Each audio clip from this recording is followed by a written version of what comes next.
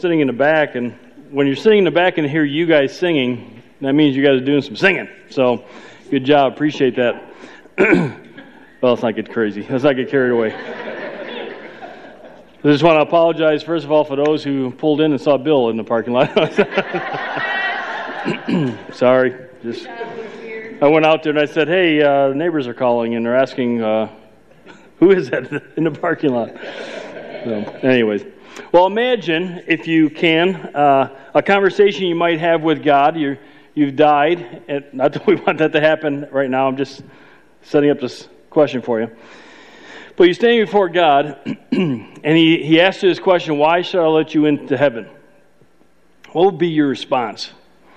Now, some people would stand before Him and say, well, they'll recite all the religious stuff that they've done. All the, things that are a part of religion. Some would even probably just say religion in general, because there's people who believe that all religions get to God. It's the same God, and again, the Bible doesn't teach that, but they may use that. Other people would just say, hey, I'm good. I've tried to be good. I've tried to be kind to my fellow man, and they would throw that out as a possibility of why they should be allowed into heaven. And then others, I'm sure, would say, well, I've placed my faith in Jesus Christ. But with all the different ways that people say you can get to heaven, and even within Christianity, who's right? How do we know for sure was that my phone just went off? 1 second. I'm getting my phone, I can feel my phone blowing up. I apologize, that was my phone. It's funny, sometimes I have it in my back pocket because I have to write myself notes. When you guys ask me things, I don't remember, so I write myself notes. But it's in my back pocket. While I'm preaching, I'll feel it buzzing, because I keep getting texts. So, Bill, stop texting me. Anyways, so about back in the 1500s, there were some Roman Catholic priests who had that same question. And so what they did is they started going back to studying the Bible in its original language. And then what they started understanding or seeing is that between what they were studying in the Bible compared to what the Roman Catholic Church at the time called their sacred writings, which were basically man's commentary on what the Bible taught that eventually became to them on the same level as Scripture, they began finding that, hey, what these sacred writings are saying is not what the Bible says. And so who's right? How do we know who's right on this? And so they attempted to reform the Roman Catholic Church. So you guys might hear the term the Reformation, right? And so they tried to reform the Catholic Church, try to bring it back to what we call sola scriptura, that the Bible alone is what we should be studying, what we should be knowing. And so as they've done this over the years now, we've kind of put together what we call the 5 pillars of faith, the 5 solas. And they're basically 5 pillars of our faith that we look at. We summarized it this way. And that is according to Scripture alone. So we talked about this a couple weeks ago. We look at what the Bible says. We study the Bible. And by the way, just because of the conversation Hayden and I had this week, he's got a friend of his, and they're kind of talking through this kind of stuff. There's a system to how you study the Bible. You don't just throw yourself into the Bible and start picking and choosing stuff. There's actually a system where you study the original language. You study what's going on in culture at that time. You try to understand as best you can what the author's original message was and what the original audience was understanding him to be talking about. So it's not taking the Bible and putting it into modern terms or using Webster's dictionary to define words. You go back to the original language and find out what those words mean. So there's a system to it. So according to Scripture alone, we are saved by grace alone. We talked about that last week. Through faith alone in Christ, or Christ alone, for God's glory alone. And so the grace and faith in Christ alone, those are for salvation. This is the issue of salvation. So last week we looked at grace alone, the fact that salvation is grace. It's a gift that God gives us. Paul talks about the fact that we are enslaved to sin. There's no way for us to get out, and so God gives us this gift of salvation. Today we're going to talk about faith alone. And so what we're doing is we're looking at Ephesians chapter 2 as kind of our jumping off point. And the reason why I did that is Ephesians chapter 2, it encapsulates all 3 of these in what Paul says there. So it's really good for us to have that. We should be writing this down. It should be one of our key verses or sets of verses. We're talking about our faith. We're talking about Christ with people. That's a passage that we should go back to. So I want to read those again for you this week, and then we're going to go into another passage and deal with this idea of faith and have Paul explain it a little bit more. But he says this in Ephesians chapter 2, But God, being rich in mercy, because of his great love with which he loved us, even when we were dead, spiritually dead in our trespasses, our sins have caused us to be spiritually dead, God made us alive together with Christ. So God is the one who made us alive. Together with Christ, by grace you've been saved, and raised us up with him, and seated us with him in the heavenly places in Christ Jesus, so that in the ages to come he might show the surpassing riches of his grace and kindness toward us in Christ Jesus. For by grace you've been saved through faith, and that faith is not of yourselves, it is a gift of God. So our faith is even a gift from God, not as a result of works, so that no man may boast. And so we see this grace and faith in Christ all wrapped up in these verses that all deal with this idea of salvation. And so Paul says that salvation is through faith in Christ. So the question is, why do we place our faith in Jesus and not in religious rituals or traditions? Why do we place our faith there and not in these other things that man says that we're to follow? And there's several different answers, and I'm going to go through a couple of these real quick, and then we're going to get into Galatians chapter 3. But logically speaking, I guess one way we can look at this is that because not even God's religious law, which we're going to be talking about this morning, so the law that God gave Israel, that couldn't save Israel. That couldn't make them right with God. And so, if that wasn't its purpose, because it wasn't, and we're going to talk about this morning, if that wasn't its purpose and it couldn't save people, then man who brings his laws into religion or into Christianity, their laws can't. Again, we're talking about salvation is in faith alone, or is it faith plus what other men say we need to be doing? And we're saying Scripture says it's only something God does, and it's through faith in Christ. So go ahead and turn to Galatians chapter 3. So we're going to break this idea of faith down this week. It's page 1166 if you're using the Bible there in the chairs. Paul's explaining this to them, but I want to give you the backstory because we're starting in chapter 3. So let me just give you the backstory of what's going on here. First of all, there were Jewish religious leaders who were coming into the church. So what would happen is, in most cases, an apostle, one of the 12 apostles, would go into a city. They would start telling people about who Jesus Christ was. Jews and Gentiles in that town would then place their faith in Christ, and they would start a church, which is just basically a bunch of people getting together who have placed their faith in Christ. Then they were, have a bunch of churches, so the apostles were moving around to different churches, and so occasionally there would be times where one of the apostles or another one of the teachers wasn't there, and Jewish religious teachers would come in and say, oh, hey, listen, yeah, faith in Jesus, but you also need to start doing the law. You have to start doing what God had given Israel to do. So it was faith in Christ plus doing the law. And if you did that, then you would be really, truly right with God. So Paul's writing this letter to the Christians in Galatia because this is what's happening there. And so he's correcting what these false teachers have brought into the church. And so in chapter 3, 15 through 18, he says this: 430 years before Moses ever got the law from God, God told Abraham, the father of Israel, if you want to put it that way, the grandfather of Israel, he told him, hey, listen, your faith in me is what's making you righteous. And this is what he says, Genesis 15:6. So this is 430 years before Israel's freed from Egypt and God gives them the law. So here's what he said in 15:6. Then he, talking about Abraham, believed in the Lord, and God reckoned it to him. He credited it to his account. That's what that word means. Abraham was in a deficit, if you want to put it that way. He was in the red, right? He was sinful. There was no way of getting out. His bank account of righteousness was in the red.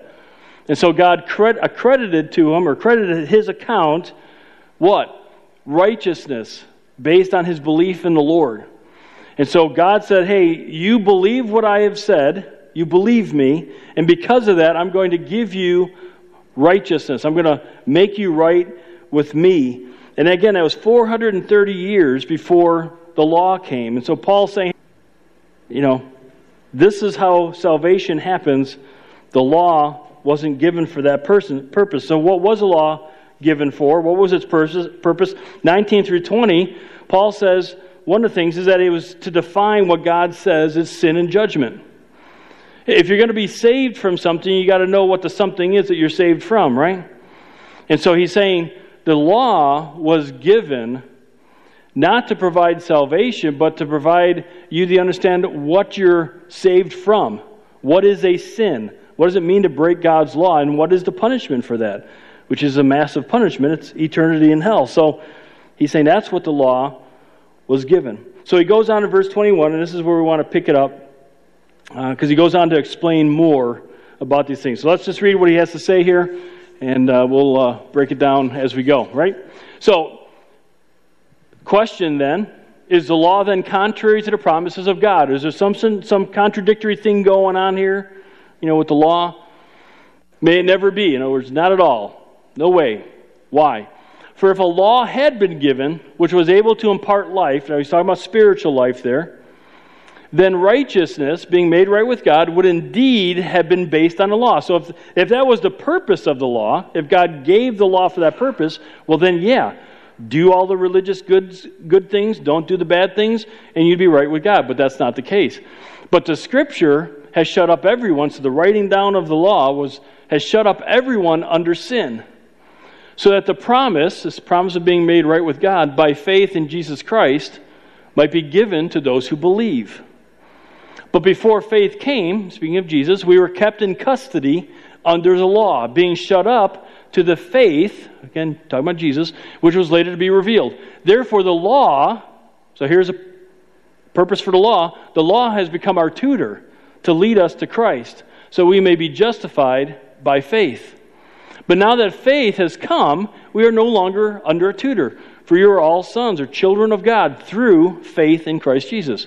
For all of us who were baptized into Christ have clothed yourselves with Christ. We'll talk about what those mean.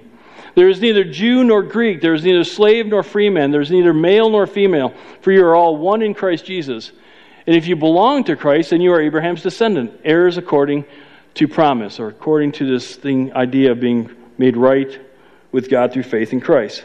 So Paul starts out by saying that faith in religious law, even if it's God's law, can't save us from sin. It wasn't its purpose. And then he gives us two more reasons why God gave us the law. So the first one is, the law was given to show us that we are imprisoned by sin. And I use that word because of some of the ways he describes it. And again, if the law provided salvation, then God was being contradictory. We would have a contradiction in Scripture.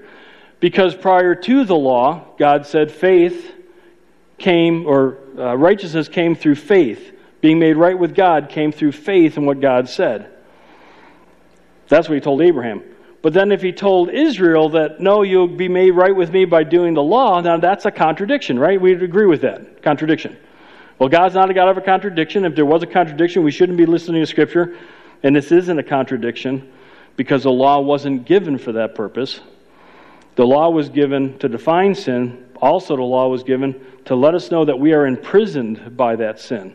Now, where do you get the word imprisoned from? Well, he says you're shut up under sin and you're kept in custody. Now, for those who are first-time attenders with us, welcome.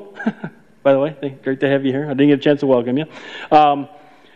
But we put the Greek word up there for you as well, so the ancient Greek word. So we understand what's he saying here. We're not using today's language, we're using ancient language, and what does he mean by that? So the word to be shut up under, I'm glad it's with an H here, because when I first read it, I read Martian, hamartion. But anyways, it means to be under the ownership of sin.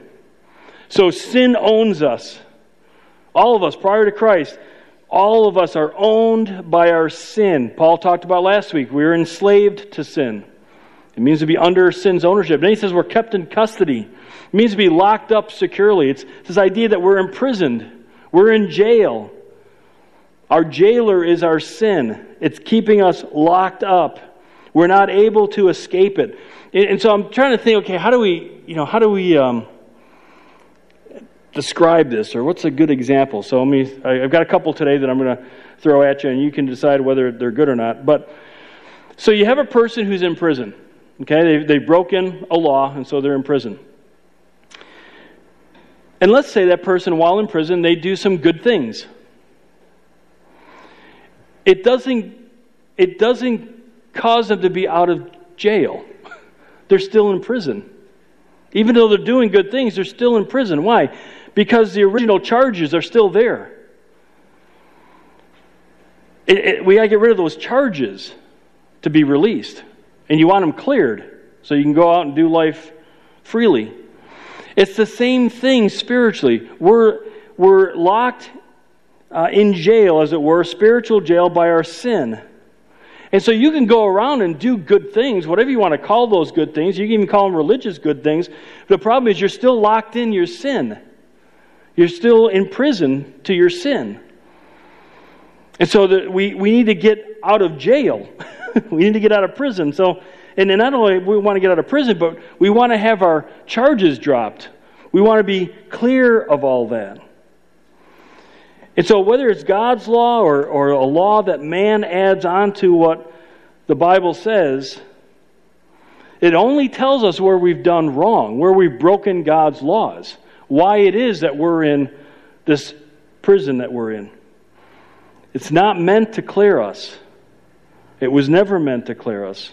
Only God, who by the way is also called the judge in the Bible, only God is able to achieve that spiritual release, the clearing of our account, the causing our charges to be dropped. And so Paul goes on and gives us another purpose for the law. He says, therefore, in verse 24, because the law was given to define sin, because the law was given to let us know that we are imprisoned by our sin and we can't get out on our own,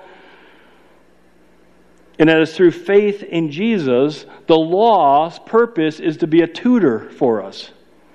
Now, back in the first century, a tutor, well, we think about tutors today as they sit down with somebody and start working through classwork together, right? But a tutor back then was a servant who would walk with the kids to school. And so they would walk with them, they would escort them, they would protect them, they would get them from the house to school. And so that's what the law is doing for Israel at the time, because now he's talking about, hey, remember when. And so the law's purpose was to protect and escort Israel and anybody else who would want to go and live by that law to Christ, to show them that Jesus Christ is the one that you need to be placing your faith in. So what was the law about? Well, when they were doing the law, what was going on there? So here's how it plays out. God said that if you do these things of the law, so for instance, they would do a lot of animal sacrifice, the shedding of blood. He wanted to say, hey, there's consequences for your sin. There's going to be a consequence for your sin. So he wanted them to learn that. But the way for me to forgive your sin or to look over your sin for the coming year is you need to slaughter that animal, to shed that blood, because again, sin causes death. And so you need to do that, and I'm telling you that when you do that, I will forgive your sin. And if they believed what God said about that, then they would be made righteous. Does that make sense? So it wasn't the slaughtering the animal that made them righteous. It was them believing what God said about that sacrifice. And so they were made righteous by their belief in what God said. But it was Jesus' work on the cross that allowed God to say, hey, you're justified. You're declared not guilty. So the animal sacrifices were pointing, for the Jews, was pointing to the future. That one day down the road, there was going to be an ultimate sacrifice for you.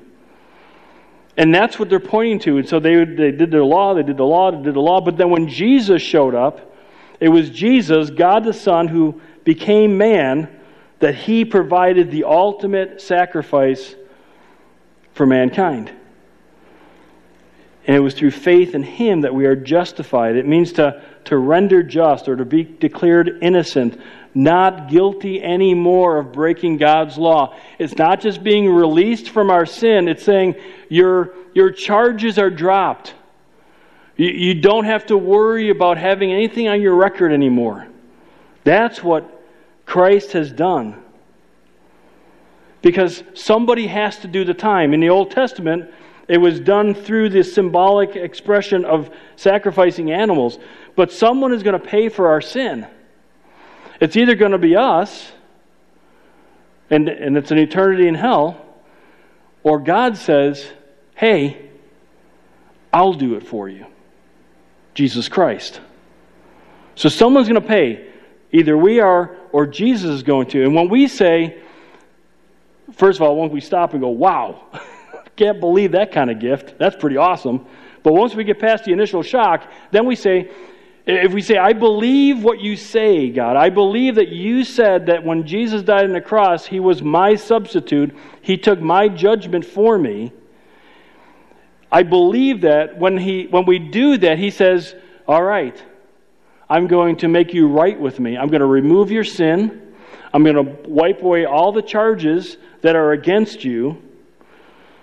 And I'm going to place them on Christ. Your sins will be placed on Christ. And I'm going to give you Christ's righteousness. Now again, if you're hearing that right, you're probably thinking, wow, that is so undeserved. Yeah, that's what's so unbelievable and so awesome about God, that He knows we're messed up and that we are imprisoned by our sin, and He wants to free us. And the only way He could free us is if He did it Himself. Now, if you want to know more about that, you got to come back next week, because we're going to be talking about Christ alone. How was it that Christ, Jesus Christ, was the one who could do that? We're going to talk about that next week. But at the point of salvation, God declares us not guilty. He clears our charges because Jesus paid the price. And then also at that point, the law is no longer needed. Right? We don't need the law to point us to Jesus anymore. Why? Because we're there. We've accepted Him. There's no need to have this other law stuff going on, telling us about what sin is, and as a person who's placed their faith in Christ. Because we know what sin is. We've accepted God's forgiveness. By placing our faith in Christ, our sin is removed. And so, now I have Christ escorting me. I have Christ protecting me. I don't need some other entity to do it, I guess is a way to put it. So once the charges are dropped and we're released by God through faith in Christ, there's no need for the tutor. There's no need for the law. The law has done its job. It's pointed us to Christ. We've accepted Christ. And now once released, our entire life changes. We used to be imprisoned in sin. We're just waiting for the day that we die physically and we spend eternity in hell. But now we're made children of God. He adopts us into His family.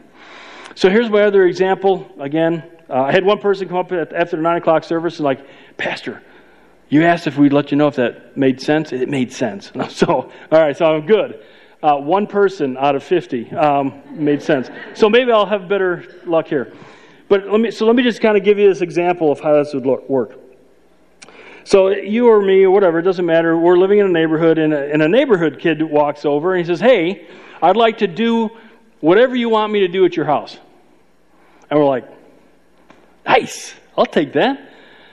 So the kid comes over and he's really good at what he does. He's mowing the lawn, he's edging, he's vacuuming, he's doing the windows. And I mean, like the windows, it's like you could walk into them, you thought there was no window. He just cleans them so well.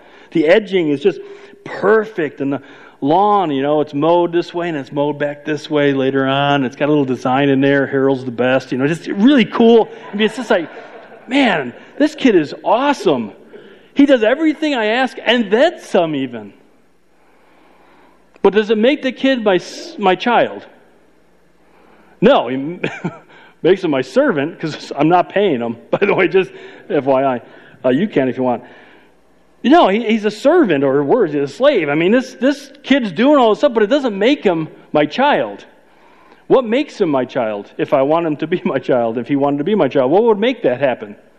Adoption, right? I can make anybody my child if I want. I can just adopt them. So this is how Paul explains salvation in Romans chapter 8. He says, "For all who are being led by the Spirit of God," just another way of saying those who have placed their faith in Jesus, "these are sons or children of God. For you have not received a spirit of slavery leading to fear again, but you have received a spirit of adoption." So when we place our faith in Christ and God forgives us of our sins and He wipes away the charges against us and He releases us, we become His child. He adopts us into His family as sons, by which we cry, "Abba, Father." This is, now again, if you haven't studied the Bible a whole lot, you don't know what's going on in the first century, and like when Jesus was on the earth, this isn't going to blow your mind as much, but when you start to understand this stuff, man, so when Jesus showed up, Jesus started talking about God being His Father. To the Jews at that time, that was blasphemy. He should have been killed on the spot for saying that, because they said God was so holy, we can't even pronounce His name, because if we pronounce it wrong, He's going to judge us. Jesus shows up and He's like, "Yeah, my Father." And by the way, when you guys pray "Our Father." So He's telling Jewish people, hey, you can call God your Father. That was just not going to happen with the Jewish religious leaders. Well, then Paul says, hey, by the way, you can call Him Abba, Father. You know what Abba is? It's this term of endearment. This intimacy. It's like for we who have kids, we've had those times where, whether they're sick or just having a bad day, and they crawl up next to us and they kind of, worm their way in, and we're trying to do some stuff, but they're worming their way in, they're taking the TV controller and slapping them back. No. This is supposed to be a good picture of what happened, not what happened with my kids. But anyways, they would come and you just kind of hold them, right? And you just make sure that they're doing okay. And that's what Paul's saying. We've been adopted by God. We can call Him Abba, Father. We can have this close, intimate relationship. And by the way, if you're sitting here this morning, you're like, man, that's not the relationship I had with my father. Again, I'm sorry about that. But this is the relationship you can have with God the Father. That's awesome that He takes that place. Anyways, I'm getting off on a whole other message. But the Spirit Himself, so God the Holy Spirit Himself testifies with our spirit that we are children of God. So God the Father adopts us because we place our faith in God the Son, Jesus Christ, and then God the Holy Spirit is given to us to confirm that, to let us know, hey, I got you. You're mine. You're my child.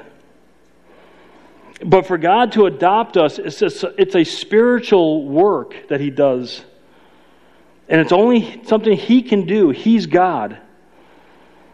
Last week, when we talked about this, Paul talked about the spiritual work using two big words, regeneration and renewal of the Holy Spirit. Today, he just uses one word, baptized, to explain what's happening here. So what does he mean by that? Well, baptized, and the next word next to it should be baptizo with an O rather than an E. We just take it from the Greek. But anyways, so baptizo means to immerse or to submerge. So if you've ever seen our baptisms that we do up here in our stage, when a person is baptized, they're submerged into water, right? And we bring them back out, depending on how much money I give. I leave them in longer. But so God places our sin on Jesus. We are submerged, spiritually speaking, into Christ, who's hanging on the cross. We're baptized into Christ. He's not talking about water baptism here.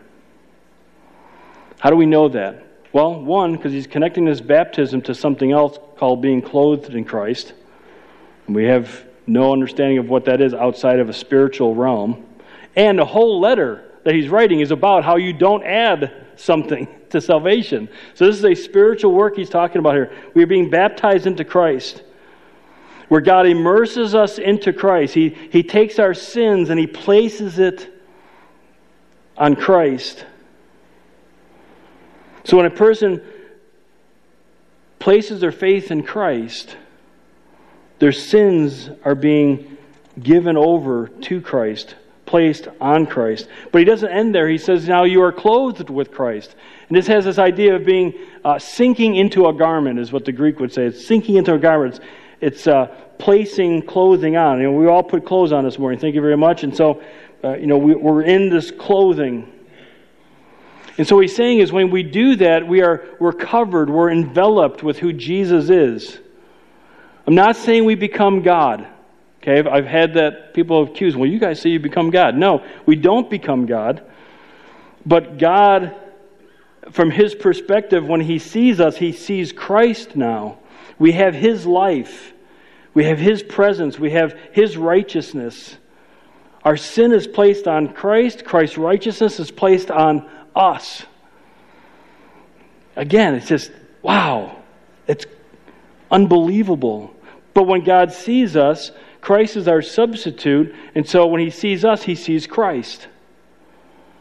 Because of what Christ has done for us. Now, so this is where the good works come in, right? We've always got to talk about the good works because the Bible talks about doing good works. So we've got to talk about good works. This is where the good works come in. Not for salvation, but because of salvation. Because we are walking around clothed in Christ, which means we do life Christ's way. How did Christ live His life? John 17. I've summarized John 17 this way. That Jesus Christ lived to glorify God through obedient living, which drew people to Him for salvation. If you want to summarize Christ's life, that's what it was all about. So when you ask people, so why did Jesus come to this earth? A lot of people say, well, to die for our sins. Technically, no. Jesus Christ, God the Son, came to earth to glorify God, to reveal who God is. That's what the word glorify means, to reveal who God was. And in doing that, He was obedient. His obedience is what put Him on the cross. And it's that obedience that draws us to Him. Man, God put on flesh and then died in our place. I want to know more about a God that would do that. So for us as Christians, those who place our faith in Christ, who now are clothed in Christ, that's what our life is all about. We wake up every morning to glorify God, to live an obedient life that will draw other people to us so we can tell them about Jesus Christ. It makes life a lot simpler knowing that. All right, we're going to move on. So Paul says a couple more things here. I want to rip through those real quickly here, and then we'll get to our takeaways for the morning. Paul says that in verse 28 that this faith in Jesus is for all people. Now, why is that important? Well, back then it was important because the Jews thought God was just for them. They were holding on to God. They were supposed to represent Him. God wanted them to represent Him to the world, but they didn't do that. They held on to God. It was their little precious. They're going to hang on to Him.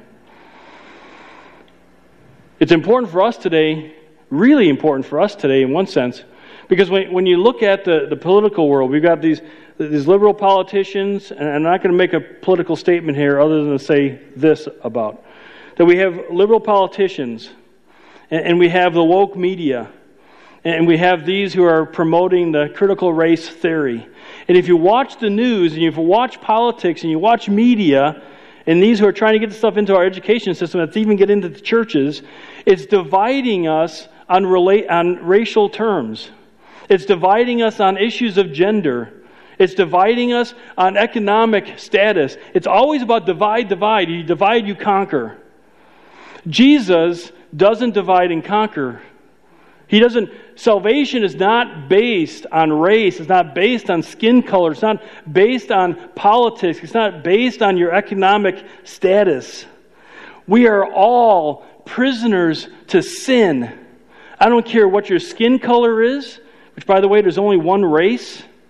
Whether you're a person who believes in creation or in evolution, everyone says that there is one race of people. So this whole racism thing is just ridiculous because there is no racism. There's only one race. We have different colors or different amounts of melanin in our skin. Anyways, I'm going to get off on a whole other subject. Point is, that all of us, in God's eyes, and that's the most important, God says, you're all sinners. You're imprisoned in sin, and there's no way for you to get out unless I do something. And so he initially went through the Jewish nation, and they held on to God. And now he's saying, no, it's faith in what I'm saying. It's faith in Christ. And so today we call those people who have done that Christians. And so now it's us. And so we relate to everybody.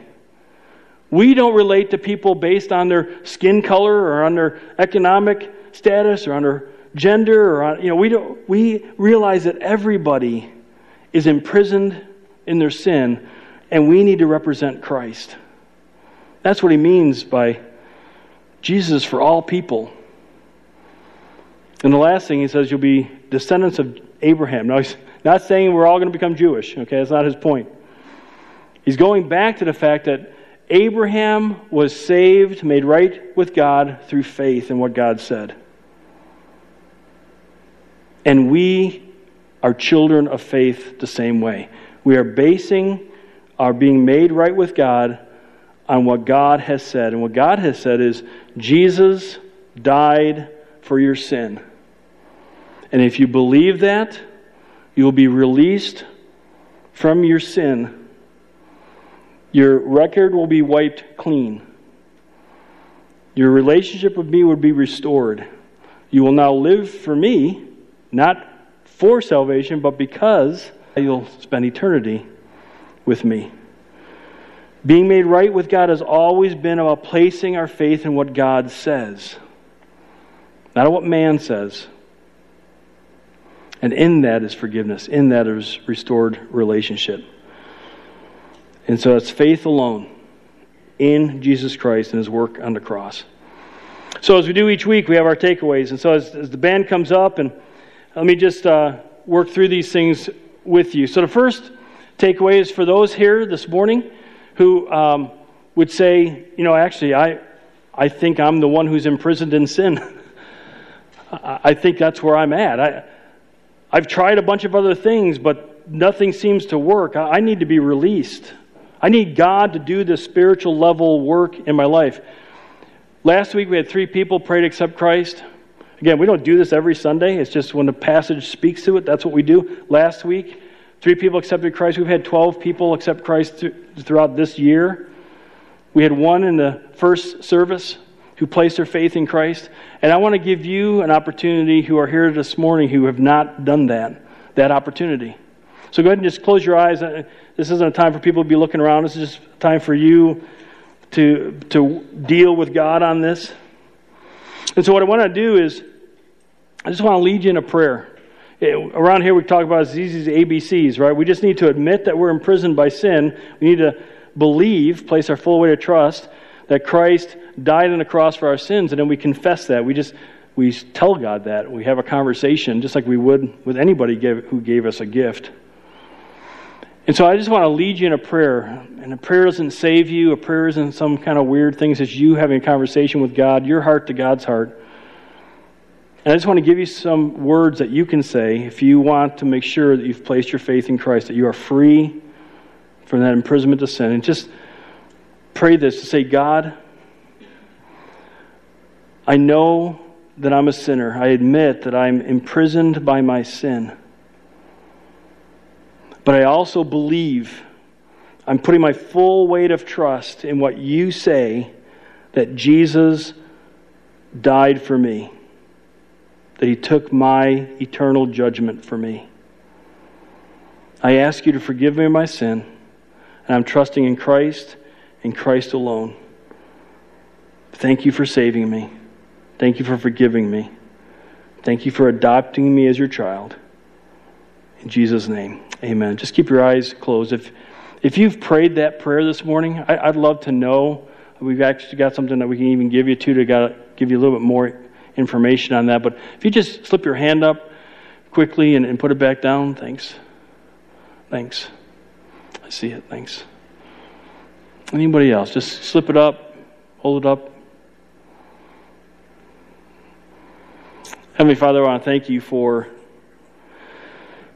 your faithfulness, for giving understanding. Thank you for doing what you've done by dying on the cross for us through Christ. Lord, I pray for these that have placed their faith in you. I pray that you would, as your word says, that you would confirm it through your Holy Spirit, that they would know that you've forgiven them of their sins, that their sin, their account with you is wiped clean, and that they now your child. I pray, Father, that you would encourage their hearts in that way. Praise things in Christ's name. Amen. And then I'd just like to talk to you who have already made that decision. And so the second one is you've been clothed with Christ. So what changes need to be made in your life to become more like Jesus? To represent Him better? To look like Christ in how you live your life? That's our next step as Christians, to do that, to represent Him and to show Him to others. Ben?